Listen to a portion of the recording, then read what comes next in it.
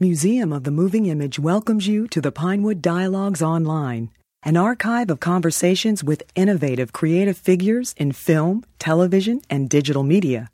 Visit Museum of the Moving Image in New York City or online at www.movingimage.us. Please welcome Rick Linklater.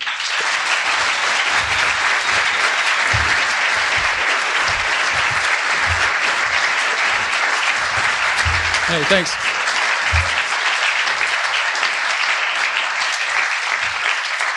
So, thanks for coming out and hanging out. So congratulations on a beautifully made movie. And first, I want to ask you about last night, about the premiere, because that was, from what I understand, an incredible event in Austin, Texas. Yeah, So, I talked 20th Century Fox into doing the premiere instead of in L.A.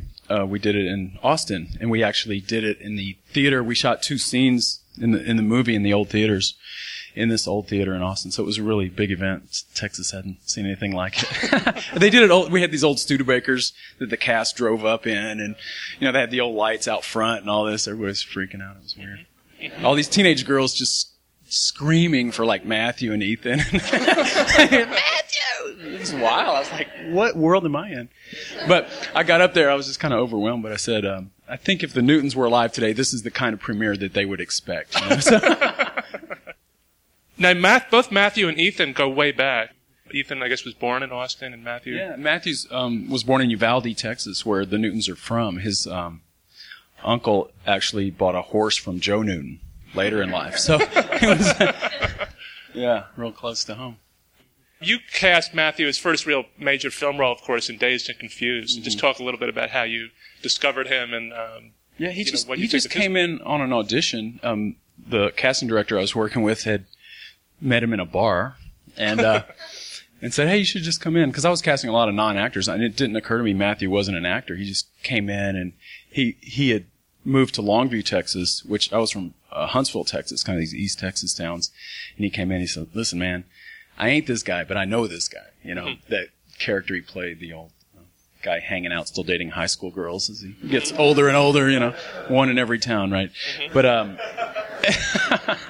so that was a lot of fun, and that part was really a small part. He didn't really have any lines past, the beer bust and on, but I rewrote the script because I liked him so much, and he was bringing so much to it. We were kind of inventing scenes, and, it was really fun, improving. I just liked him.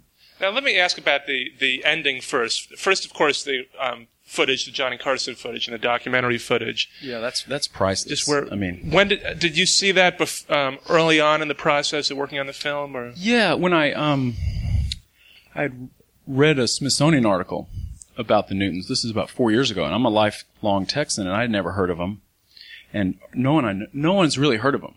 If they say they have, they're lying. No one. They're really completely obscure. But I went and met with Claude, the writer of the article. He became one of my co-screenwriters. Right. And he shot that documentary footage of Willis. There was a short documentary he made that was never really gotten out there, but I want to try to get it released on video because it has Joe and Willis. They were the surviving brothers. Yeah. He shot this in the mid-'70s. It's pretty fascinating stuff. And then the Carson clip, I had heard he had been on the show, so we got in touch with Carson Productions, and they never hardly license their stuff to movies. They just don't do that. But Johnny remembered Joe, and he really liked him, and he let us do it. People are like, "Oh, you're never going to get that." And I go, I don't know. And we got it. I am so thankful to Johnny, but it kind of makes you, Carson's so great. You really miss him. He's really, really great. Not that Leno's bad or anything, but, but just the fact that they would bring in people like Americana, some old bank robber, an 80-year-old guy. Let's bring him on the show. Right. They don't do that much anymore. Now, did Matthew base his performance at all? It's incredible how much the real Willis sort of seems like Matthew plus performs. 50 years equals that guy. Right. And that's the real Willis was a lot like that. Like Matthew just kind of. Yeah. And he's kind of crazy. He's sort of just his eyes are flashing. That's what I love him. You see this. He's 86 years old here, and he's still angry about that $200,000 that idiot left. He's like, and just unrepentant to the day he died. He and Joe were very different. Joe kind of regretted it the way he does in the movie we show. He has these, a lot of apprehension. He doesn't moral problems, and to the end of his day, sort of resented Willis, I think, for dragging him into all that. Later in their lives, they would go on these like historical panels, historical conventions, and they'd be like the two, oldest surviving train robbers. That's what they were called. And they'd have these discussions where Joe would say, yeah, when he sent me that, $100, or it was like, I don't know how much money, but to come, he had a job for me. He said, that was my downfall right there. And Willis would go, hell boy, that was your upfall. That made your life. You wouldn't be here now, So they had this between them forever. You said that you worked with Claude Stanish, who wrote the book about the Newton Boys. How did you get interested in this to begin with? I mean, how did I get interested? How did you, and decide that you wanted to make a movie of this material? I just love the story so much. I love those characters. I guess being a Texan, I always knew I was going to make some kind of real Texas roots kind of Western. I mean, I love Westerns and gangster films, and anybody loves movies, loves those genres, of course. So, I always knew I would do that someday, but it just took me finding this story, and it meant everything to me that it was true. I wouldn't have been interested, I don't think, or probably couldn't have invented it. I mean, it's everything in the movie, we tried to be as historically accurate as you could. I mean, everything in it is true. We didn't invent characters. They're all the major characters are historic. I mean, they're all based on research close to what their characters were like. Everything in it happened. Like Willis's gun jamming in Toronto turns into a street brawl. The horse in the middle of the two banks that explode. Doc actually, you couldn't, in writing a script, you couldn't say, okay, let's shoot this guy four or five times and he lives. You go, no, that's not really realistic. You can't do that. Yeah. So, but, if you stick to the facts, it's like, it's crazy, but it's all true. So anyway, I just found my way into it. I just loved the characters and got really obsessed with it and felt it was my story to make. How long ago was that? Was it before you made Suburbia? Was it years ago? Yeah, it was 4 years ago. This month, even. That I first met Claude, read the article, and my producer and co-producer and one of my co-screenwriters, we all went and met with Claude and just started working with him. And then I went off to Vienna and did Before Sunrise, but I couldn't wait to get back and do, Newton Boys. I thought that would be my next project. But it was really tough to get the project going because, I knew it'd be a bigger budget movie. I was seen as the low budget guy, and so I knew this one would cost some money just to recreate the 20s and the whole look of what the film needed. So it was difficult to get off. Basically, no one really wanted to do it. And, but it eventually, it ended up at 20th Century Fox, and then they pushed it a year, or pushed it back because of casting. The cast wasn't coming together to their liking. It didn't seem like big enough names or whatever.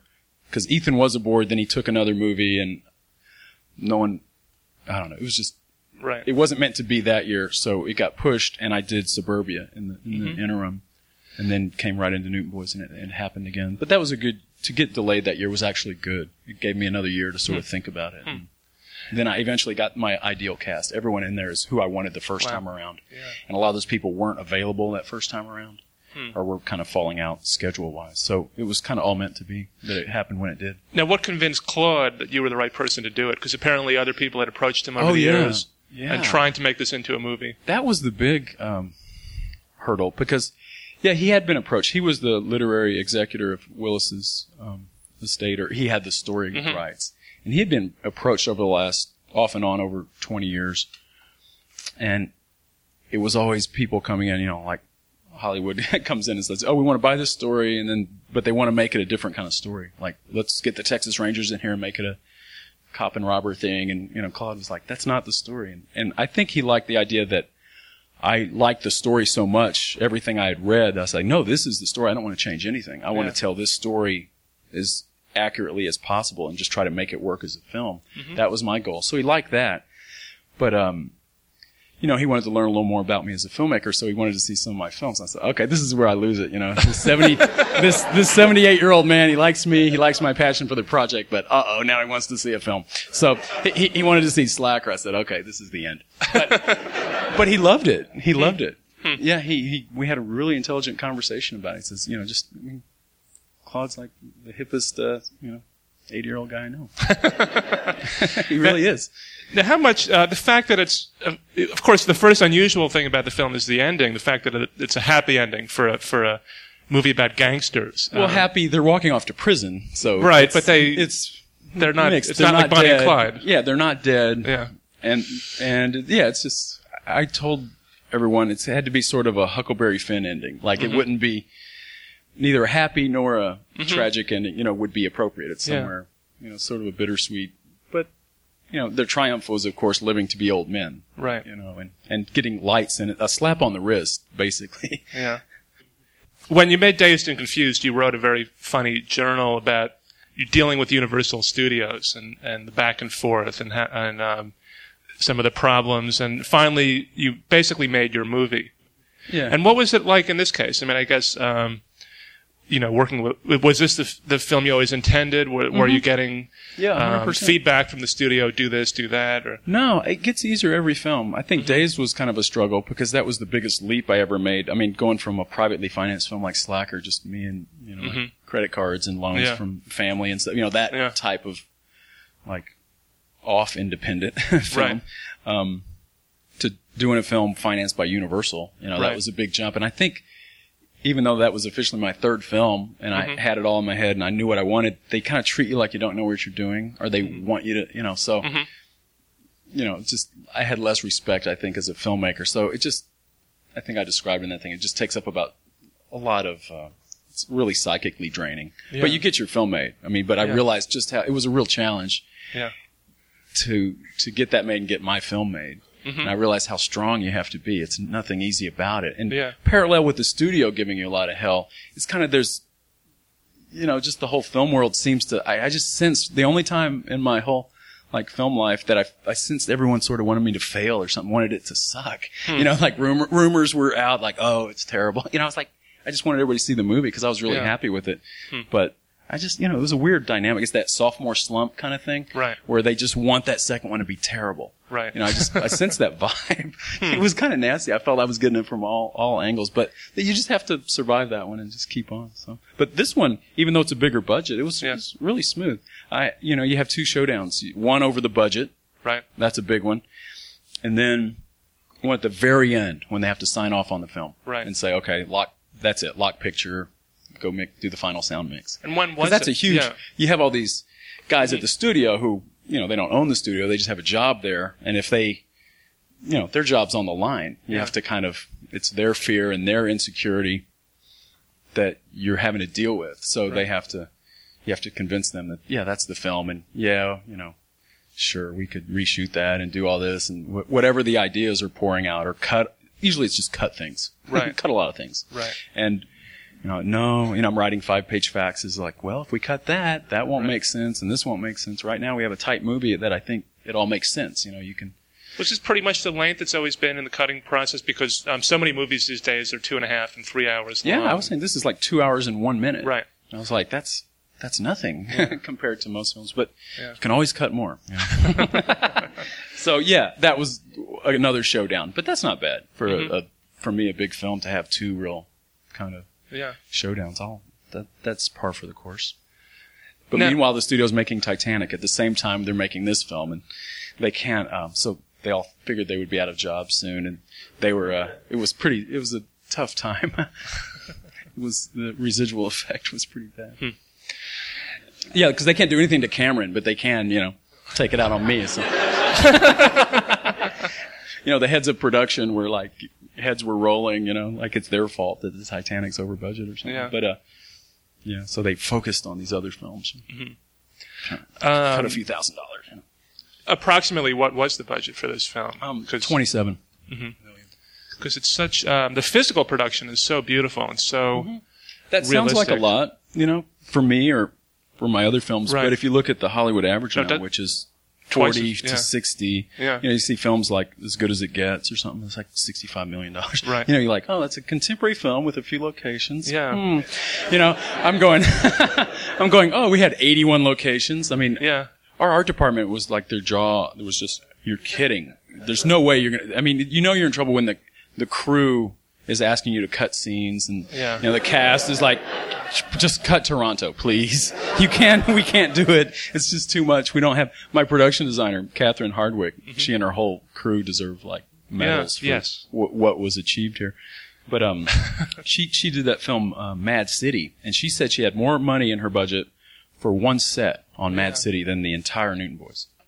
How was Toronto filmed? How much of that was, I guess, like glass paintings or matte work or, that sort of thing? Yeah, we filmed that in San Antonio. We found the one, like a beautiful green granite building that looked period, and then there's a big parking garage there that became downtown Toronto. So that budget was just enough that I could spend that $35,000 and get the matte, work with, Matte World, and, they do a painting, and you just put it in there. It's great.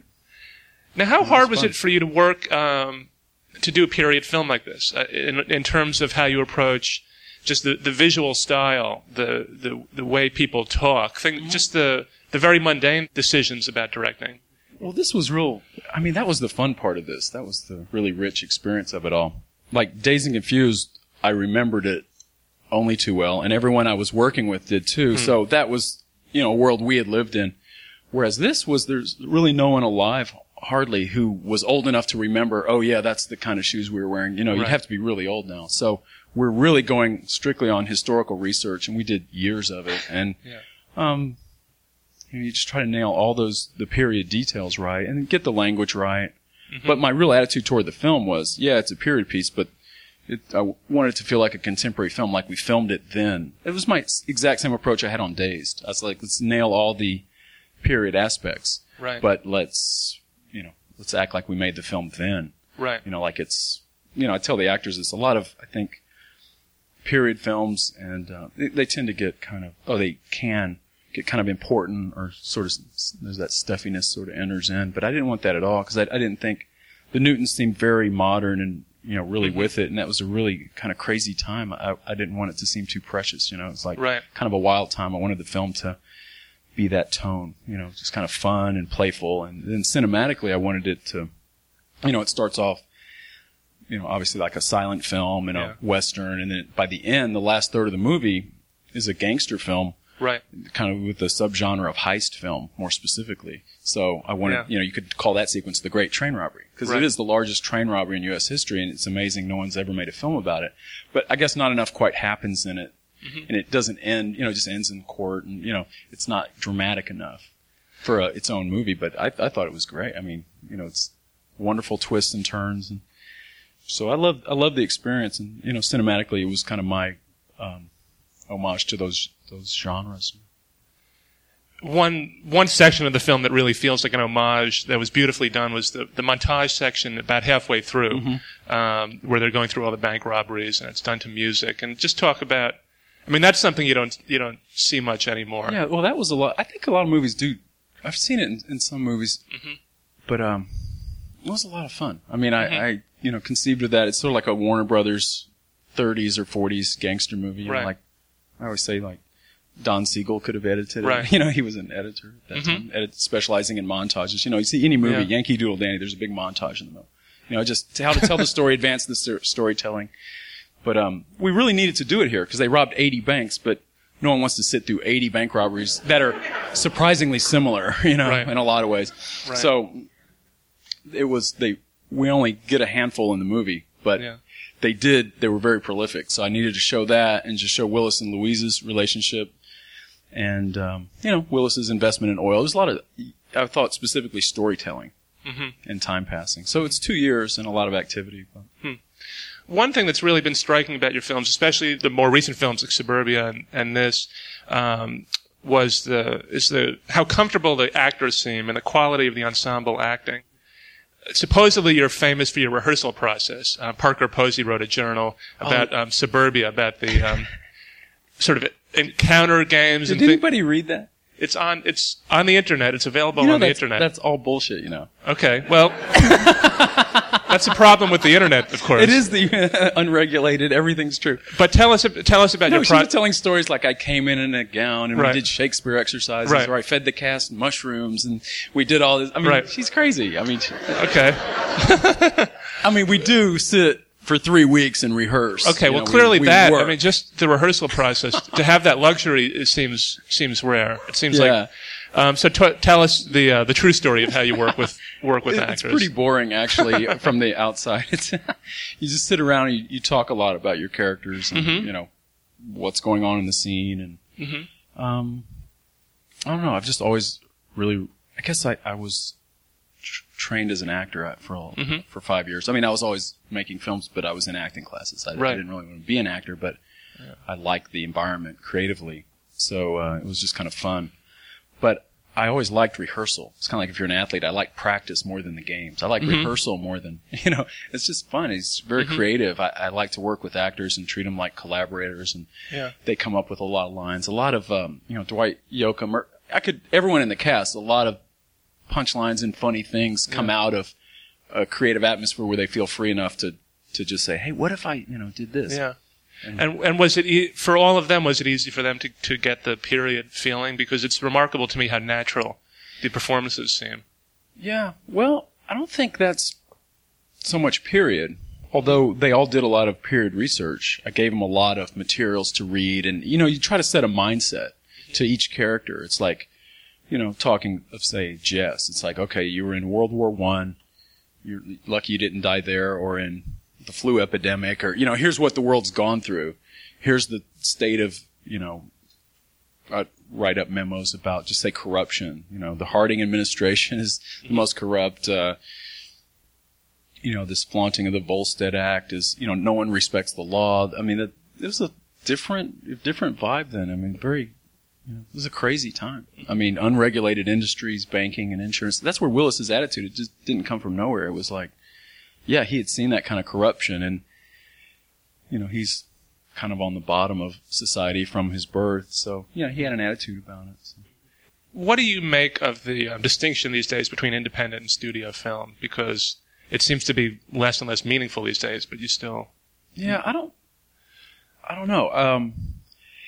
I don't get it, really. It doesn't seem... I mean, people are grasping for some sort of definition, but it's never so simple. Mm-hmm. I mean, for example...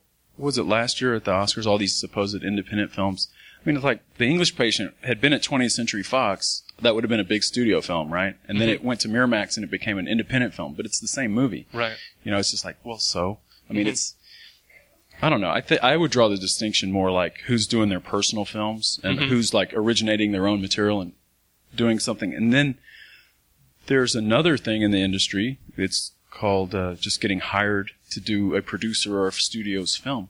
Mm-hmm. When you're looking for a job, I guess, and you get hired to do a film, the director's kind of just a little part of a big enterprise. Mm-hmm. Not that there haven't been some really good films made that way, but I haven't ever really put myself out there for that. I've always stayed in Texas and just tried to get my own films made somehow.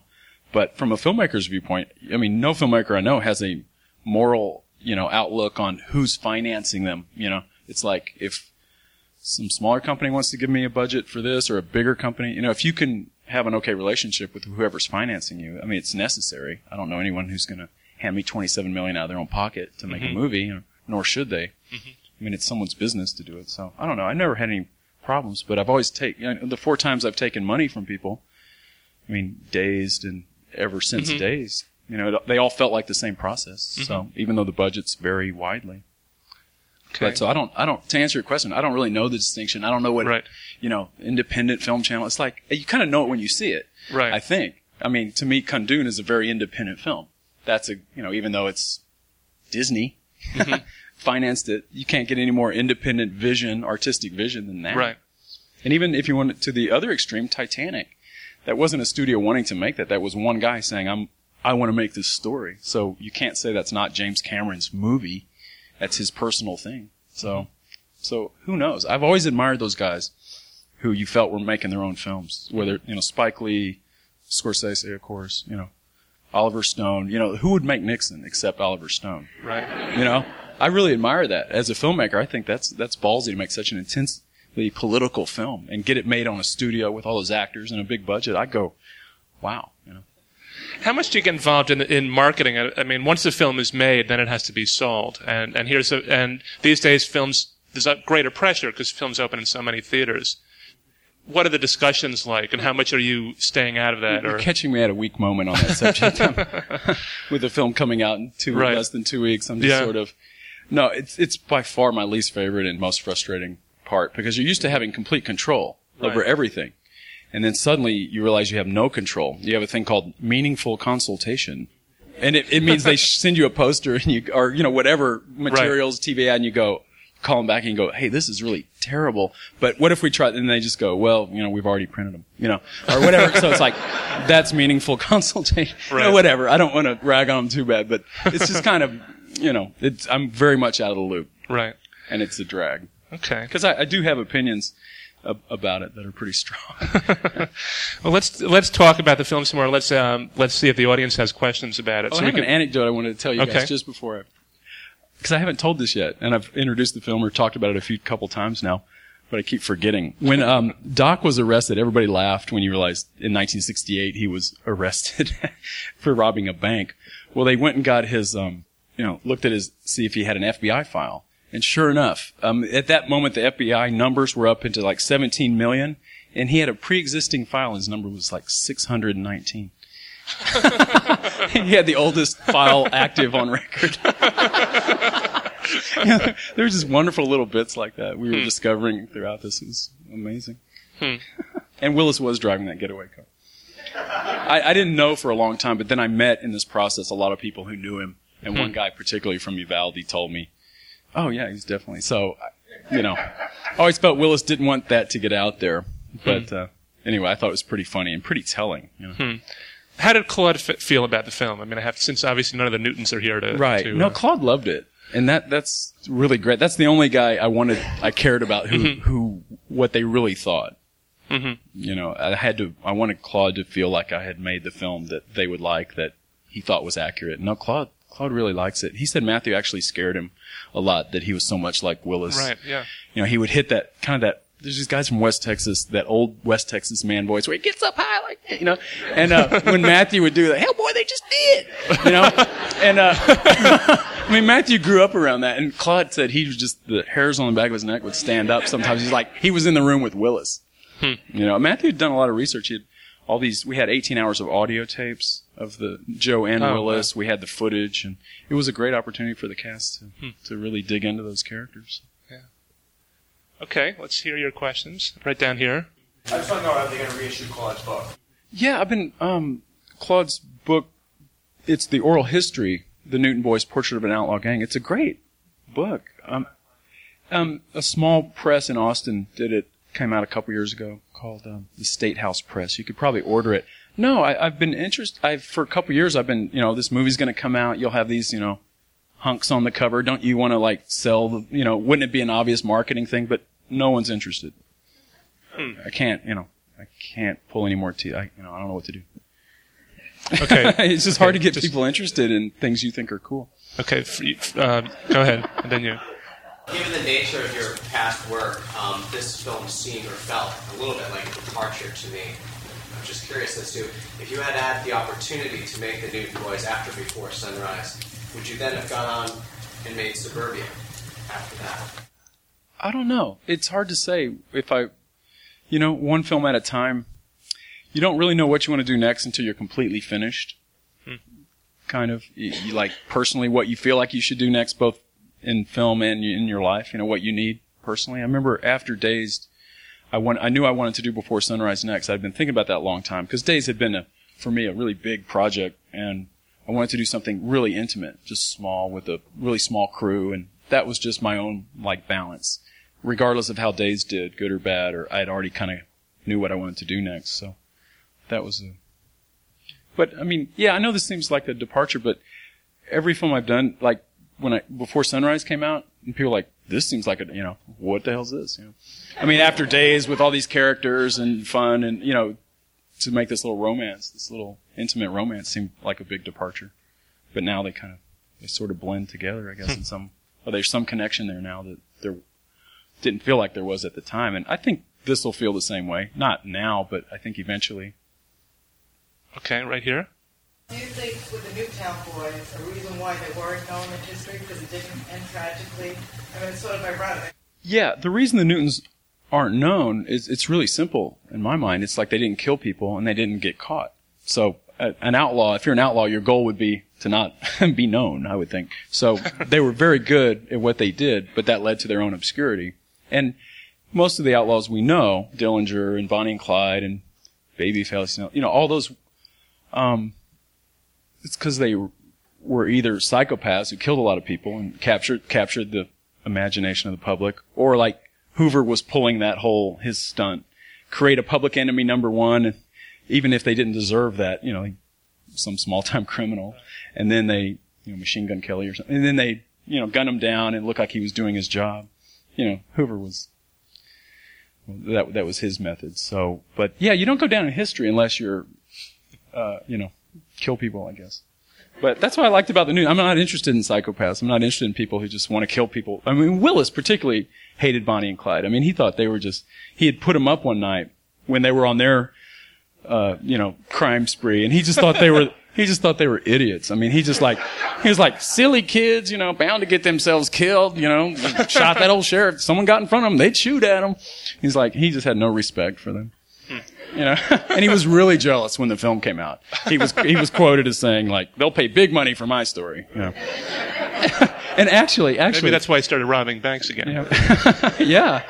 And he had sent his lawyer to California in 1948 to sell his story to Hollywood, but there were no takers.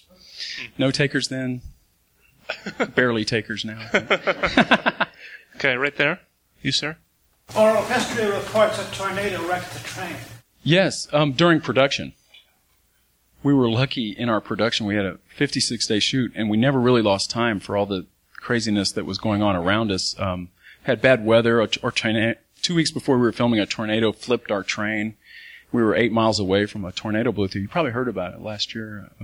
Killed a lot of people, like 8 miles from where we were filming. I mean, I was in my trailer. We just got there. And someone says, you might not want to be in your trailer. There's a tornado, like, right down the street. And I was like, oh, really? And I went to this vault. We were shooting in a vault. I was just there at the beginning of the day. We had just shown up, and the sky looked really bizarre. I'd never seen a sky like this, some low pressure work. But anyway, I'm obsessed with, what scene I'm doing. So we're filming the scene. It's just pouring rain outside. We're in a vault, and then, it quits raining. We go outside and they say, a tornado touched down, near here. Like 3 people are dead. And we're like, wow, you're kidding. And then the body count, and we're outside and it quit raining, so we keep filming. And then the body count just kept increasing all night. By the end of the night, we had loaned them a generator and they'd kind of used for a morgue. And like 40 people died, 8 miles from where we were shooting. Wow. And it was really sad, but, we never lost any time shooting. It was very bizarre. I mean, what do you do? It's like, you make the day. Wow. Okay, right there. Thanks to David. If you're the only filmmaker I know, I can say I knew you when, since I spent the last 2 weekends here seeing every film you made. Oh, wow. Thank you. And what really impresses me is not that you had leaps, but I think quantum leaps in terms of just how each film had so much more to say. But running through the films as a theme, my impression was it's always corruption. The corruption of life and the corruption that everybody has to deal with. And the fact that lives are led and exploited by those who would just use everybody else. And I thought the drunk in the film that you saw last night, Timmy, really almost said it all. But I mean, every one of your films has just been explosive in the message that it's had, that there's so much bullshit and these kids have so much they have to deal with. It's just incredible and it's just unjust. Well, thank you. I'm glad you picked that up. I mean, it's like people think Dazed is this like fun comedy and stuff, but I see at the core of it, it's kind of a horror film or some kind of tragic thing that, Mitch is the initiation into being a teenage male jerk, he's this innocent kid, and by the end of the night, he's, but people, it's funny and everything, but to me, it was about, initiation and kind of being corrupted in a way that inevitably we all are in some way or another. I guess you're sort of stuck with your own personality. It finds its way into your attitude toward everything in your writing or the way you would direct an actor or just what you would be interested in subject matter wise. So it's always there. But I can say the Newtons were the first guys in my films who were fighting back, doing, they're the most like active guys I've ever portrayed, that they're, like Willis says, I'm not going to take it lying down, So he's, in his own way, he's active. He's doing something. Okay, right here. Yeah, I'd just like to ask you a little bit, maybe if you could speak a little bit about what it was like in Austin and what's going on in Austin culturally, and also if you could speak a little bit about, just making Slacker and the funding for Slacker and what Austin was like back then. Are you thinking about moving there? Okay. It's really crowded now. There's a lot of no, I'm kidding. No, Austin, I've been there about 13, 14 years or something, and it's really fun. It's my own hometown. I've been involved in a film society there. I started in 1985, and we show a lot of movies, and I've seen the film interest just grow and grow. Like when I did Slacker, it was like I was always kind of the film guy. Everybody else is a musician, and I was just this film guy who showed movies and I was projecting films or shooting my little Super 8 films or whatever I was doing. I was kind of everybody's friend, but I was like this film guy. So, I just saw that, I don't know. When Slacker got made, it was a really weird thing. I mean, no one made a film, especially people made films, but they never got seen. That was the bizarre thing. Austin has this sort of, fear of success kind of thing that you see in the music industry. Like as soon as you get known, everybody hates you, that kind of thing. But I haven't suffered that in the film. There's not enough filmmakers there to be like backbitey, jealous kind of stuff. So it's a good atmosphere. But like our film site, we have like 1,000 members. We show 136 films a year. I can show any film. We'll get 350, 400 people come. To an Ozu movie, just 300. So it's it's a good time, but it has changed over the years. The rents have doubled. That's for sure. It's like San Francisco or something. Okay, you, and then we'll go all the way in the back. Go ahead. What was the significance of using a song written by John Sayles in the movie? Is that homage to John? No. That's the real John Sayles. And he's a friend, and he had kind of taken a look at the script and had some notes, and that was one. He wrote the lyrics to a song. That's a traditional melody, but he wrote some lyrics, just a passage, that first one, and my other co-screenwriter had written a bunch of passages, but I picked those two to have the girls sing. So he just came up with those lyrics. But it's the same John Sayles. Okay, all the way in the back. He had done sort of a rewrite on it. Yes. Helped out. I heard a rumor that you and some other people were going to open up your own studio in Austin, and whether or not that's true, I'd like to know if Pipe DreamWorks?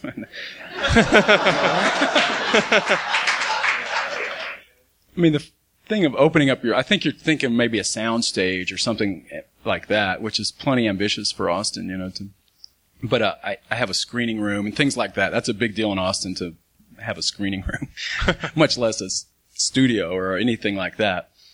But we have enough facilities where you can do everything there, and enough crew people, but there will be no, mini industry there in Texas. There won't be, I did everything in Texas except the very final sound mix. I was a couple weeks up at Skywalker Ranch. But there's people who Texans want to own everything and they get really big ideas. But, it'd be a dumb business thing to think you could support something like that. These places in LA can barely support it, and they've got films year round, and they can barely make it. So it's a bad business to get into on a lot of levels. I wouldn't suggest it. Okay, right here. It seems like you have a lot of experience with non-professional actors, and I'm wondering if you could speak to the challenges of working with non-professional actors. Yeah, I've never had any stigma if someone was a professional or non-professional, particularly in the smaller parts. But I don't know. It depends on the role. I'll look at a role and I say, this could potentially be played by a non-professional. And a lot of those were in days because I think kids are very, the younger, the more natural, and you don't even want them to be a professional actor, really. Because that means they've had some stage mom telling them how to smile and do everything. They're probably not that natural anyway. But you just find an authentic person. But the casting is the key to that. You got to find someone. My attitude toward actors is almost anyone could be an actor if they just had the personality to allow themselves to be on camera. If they could get past that barrier, like they would agree to do it, which is a big part, really. And then almost anyone could deliver a certain kind of performance, I think, with the right atmosphere, that you create for them. I had non-professionals in this movie. When they robbed the first bank on horseback, that very first, the primitive robbery, the banker, he has a couple lines like, "That's my banker." That's, he's just kind of a friend of mine. The tool pusher, the oil well guy who's kind of swindling Willis out of his money, that's Matthew's older brother. He's a real West Texas oil guy. I met him 4 years ago at Matthew's graduation party. And he always stayed in my mind, like, he's a real character, just the way he talks and all that. And we improvised a lot of that scene in rehearsals. His name's Rooster McConaughey. Not his real name, but so he came in and he that was his line, like, hell boy, you ain't gonna get enough oil out of that hole to part your hair. And then it was their idea to punch one another, things like that. We worked all that up. So the good thing about non-professionals, if they're too professional, they come in, okay, what are my lines? Oh, I've learned my lines. Like they're all set. I want people like, well, I wouldn't really say this. How about this? Or, you get a freshness that they bring to it that I think is important, and especially in the kind of the one scene actors. I mean, there's a ton of, they're just called day players in the industry. They work one day usually and do their scene. And those parts are really challenging to me. I really want those to be distinct and have some character to them. So casting is really important, and just letting that person bring you something, whatever that might be. But it's up to you you're picking and choosing. And that kind of improv in rehearsal is, it's you just really manipulating, trying to get their greatest hits, But they might not be able to tell you what is really funny or not. It's just coming out of them. Slacker was that completely. No one in that film was a professional actor. I was probably the closest. I'm the first character in it, and I was like the only one who'd been in acting classes or something. So, no, I mean, but everybody has acted at some point. Junior high, high school, almost everyone's acted. And we're all actors anyway, right? So it was just, my working attitude on that film was, hey, I just want to get interesting people. Just interesting people, and then I'll find whatever part, I'll cast them in the part that they seem closest to, personality-wise. And then we'll work up the scene from there. So it's always fun. And those are the most satisfying, actually, when you're a non-professional and you think you make a really good scene out of it. But on the other hand, it's really fun to work with really technically skilled actors, too, depending on what you're trying to get out of them. Like someone like Juliana Margulies or, Ethan, Dwight, all these guys are, the whole main cast, Vince D'Onofrio, those guys are just top-notch, like really great actors. So that's a whole nother level of working that's equally, challenging and satisfying. Dwight Yoakam was an inspired choice. Yeah, I mean, and I cast Dwight the same way I cast almost anybody. I hadn't ever seen him act. I guess I'd seen his bit part in Red Rock West. I hadn't seen Sling Blade, but I just met him and we talked for a long time. And I just said, this is a fascinating guy. I just like this guy. He's really interesting. I just find him fascinating. I like the way his mind works. I like everything about him. At that point, we were talking about him potentially being a brother. It was that early on in the process. I didn't know. I thought maybe he could be Jess or something. Just my first hunches. But then I really wanted Ethan to be Jess, and I called up Dwight and said, I want you to look at Glasscock. I think you'd be a really interesting Glasscock.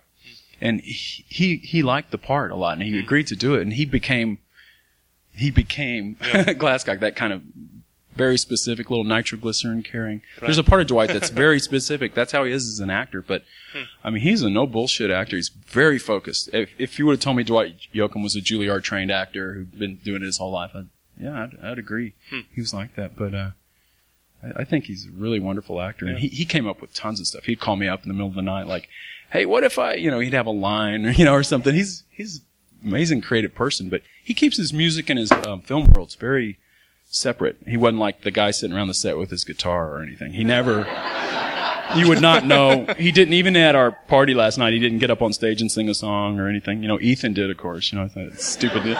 But, Dwight's just the two worlds, acting, music, and he keeps them very separate. How hard is it to keep on top of the acting when the pace of shooting is so intense? Well, that's where rehearsals come in. Yeah. I mean, we rehearse. That's all done before the shooting begins. 3 weeks you've made a lot of those creative decisions. And then on certain scenes, I rehearse on weekends too, like the upcoming week. If there's a big scene, like the big scene with Matthew and Juliana when she confronts him, we rehearsed that a lot. We would rehearse it every week before we did it, and just building up writers like Woody Allen or someone.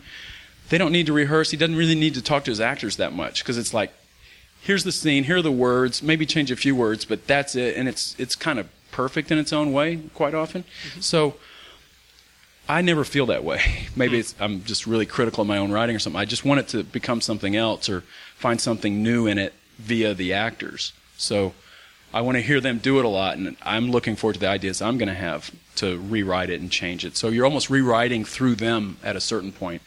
But that takes a lot of time sometimes. So, a lot of rehearsals, but you You just have to be ready. You know, you have to. I don't ever show up on a set and go, well, what's this about? A lot of films in Hollywood, and this is why those budgets are so long, and the schedules are so long, and everything goes over budget. Yeah. No rehearsal. They've met a few times, the director and actors, and then they're on the set, and they're sitting down for the first time with the whole crew waiting around. You're sitting down and talking about the scene really for the first time. And then 3 hours later, you're setting up the first shot. You just wasted 3 hours of a $150,000 day. You know, it's just kind of, it seems really like, I don't know. I guess I'm more frugal in that sense. It's just not the biggest waste of time. But you were confident, like when the shooting started. I mean, I would think it must be strange to show up on the set and everybody's like dressed in its own costumes. And like, did you ever wonder, can I really, can I do this? Or you just... No, well, everyone's dressed in costume, just the actors, that's the magic, just what you see on the screen, but you look, 240 degrees and it's, a parking lot and, very 1997 when we were shooting. Yeah. So, no, I was never too overwhelmed. Some of the scenes are really big, but I really look forward, like the ballroom scene when I had that long camera move and all that. That was, it's really challenging, but it's fun. That's when you feel like you're...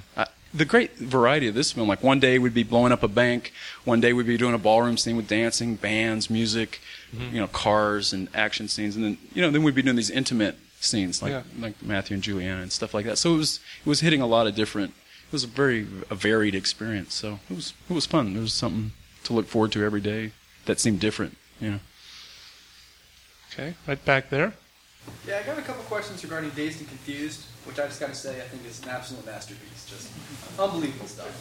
But first question, I saw an early cut of it that had a pretty substantial subplot about the stolen statues, and I was just wondering what the rationale was behind cutting that out. Were you one of those test screenings or something? No, I sort of found a copy somewhere. Yeah. God, see, that's the thing about studios. They tape. It's an early cut of the film. And it was just too long. I mean, my first cut of that was just too long. It really dragged, and I want it to be paced right.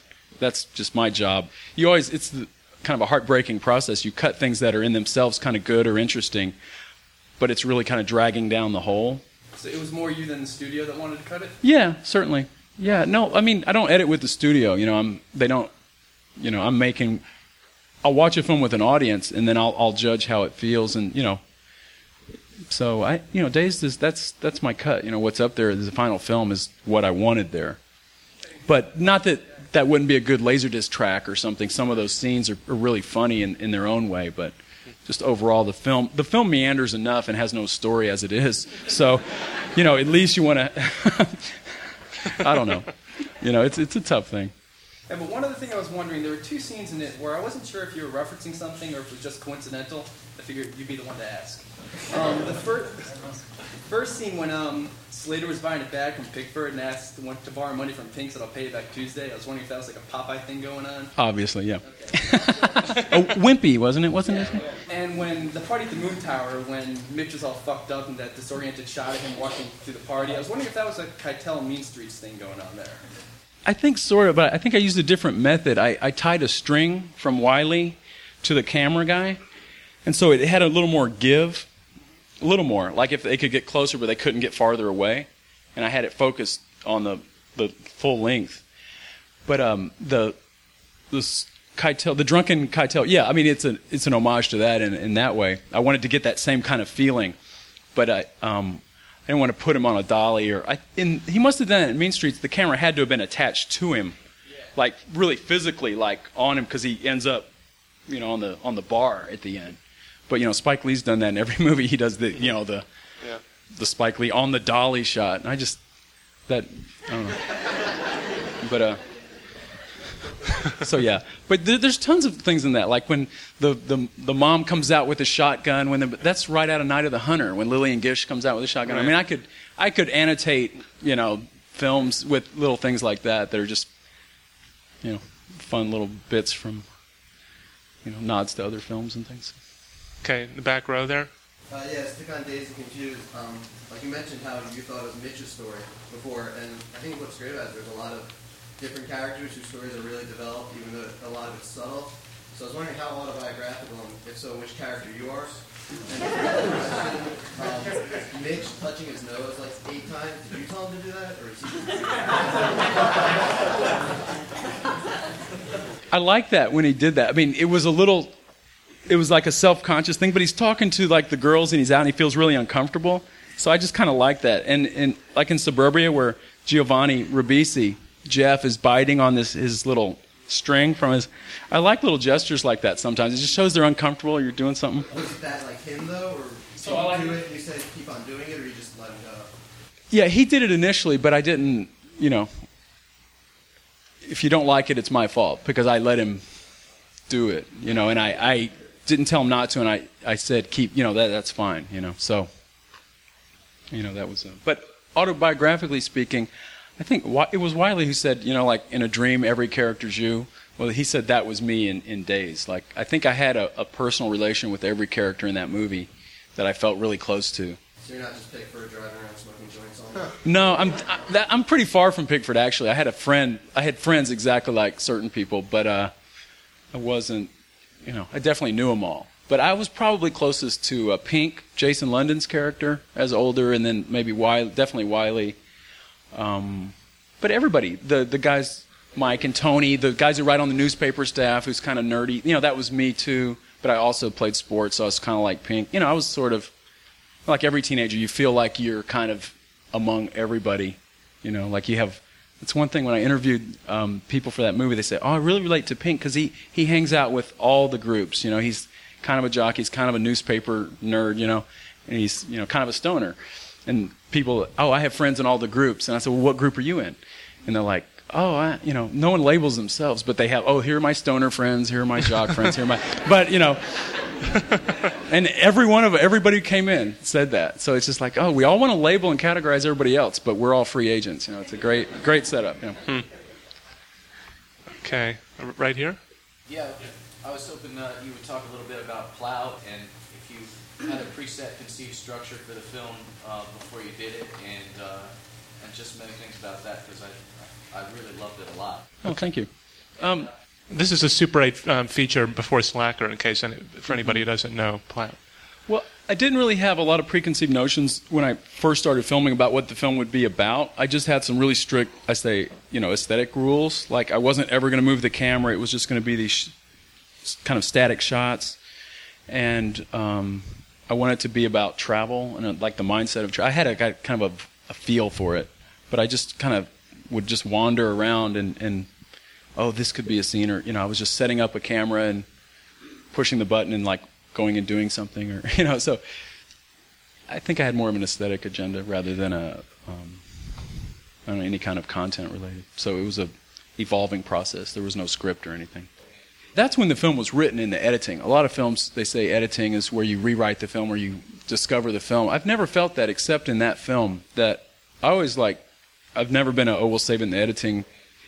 It ups the ante of what you're doing on the day. It's like, no, we're not making this in the editing room. It's going to be easy to cut together. I know exactly how I want it to cut. This has to work now, We're not going to, be able to save it later if it's not good now. So rewriting and editing is something I've not really done. I've worked on pacing and things, but I don't think I'm significantly finding a story that I didn't know existed until I got to the editing room.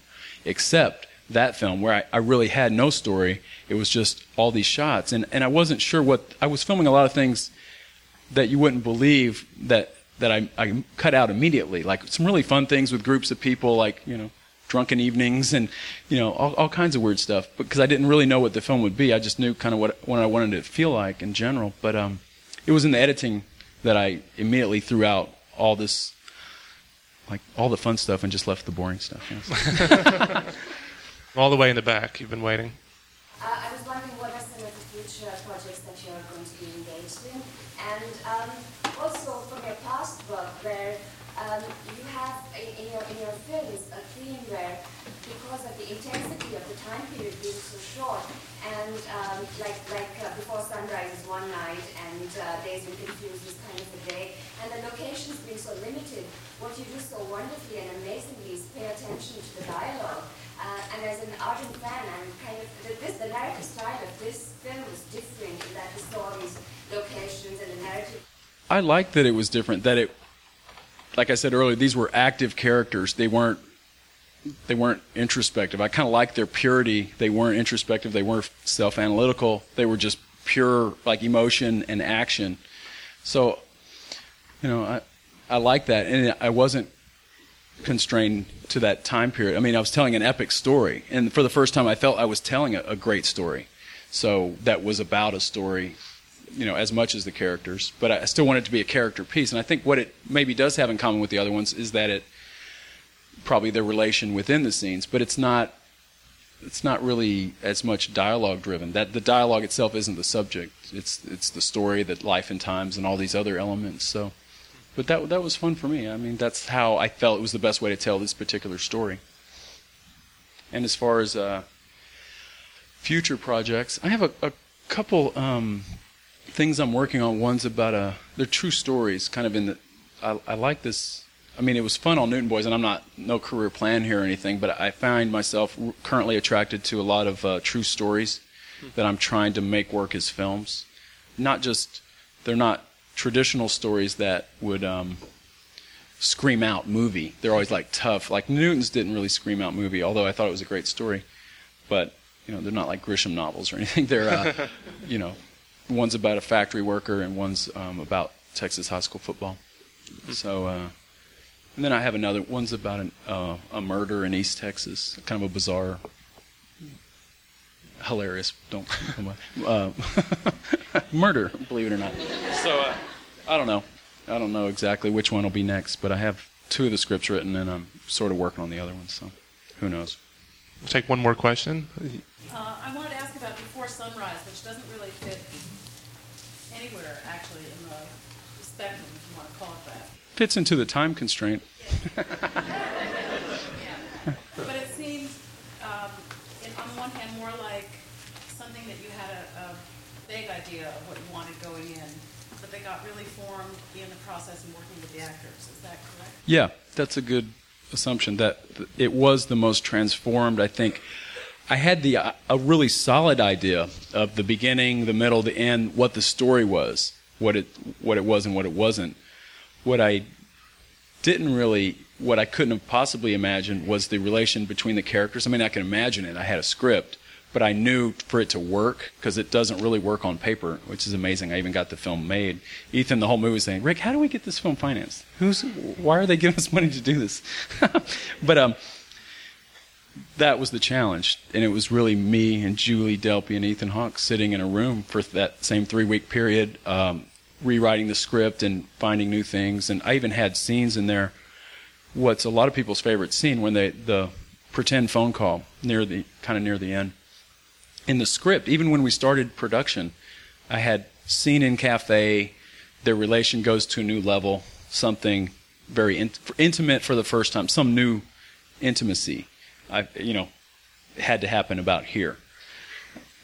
Sid Field screenwriting, right here. So, and we talked about it. We shot that about 3 or 4. It was a 25-day shoot. I think we shot that maybe day 19 or so. So we had been working, and it was like, okay, now we had ideas. And Julie had told me this idea of that she did with her girlfriends. This little thing when they were younger. I said, that's really good. Let's, So we worked that up into a scene, and those were the thoughts we had about that scene. So it was a wonderful collaborative experience with them. And Julie and Ethan, they're really interesting. They're both really smart. They're both writers. They're both filmmakers. They've made short films, and they're just kind of brilliantly creative people. And it was just a really wonderful time. Very, like I keep saying, intimate. It's just the 3 of us, and on that level. One little trivial, frivolous maybe question. I have a debate going among some people. Do they sleep together or not? Well, if it's not in the film, then it's in your imagination. I don't know.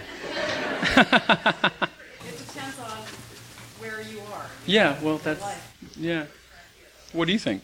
I think yes. You think yes? Well, get your head out of the gutter. What do you think? No kidding. No, they probably do. I don't know. But if they did he use a condom? And if they did, well, no. Okay. On that note, no, I don't know. Okay.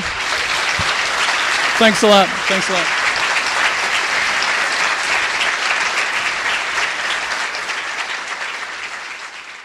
Thank you for listening. The Pinewood Dialogues at Museum of the Moving Image are made possible by generous support from the Pannonia Foundation. To learn more about the museum, visit www.movingimage.us.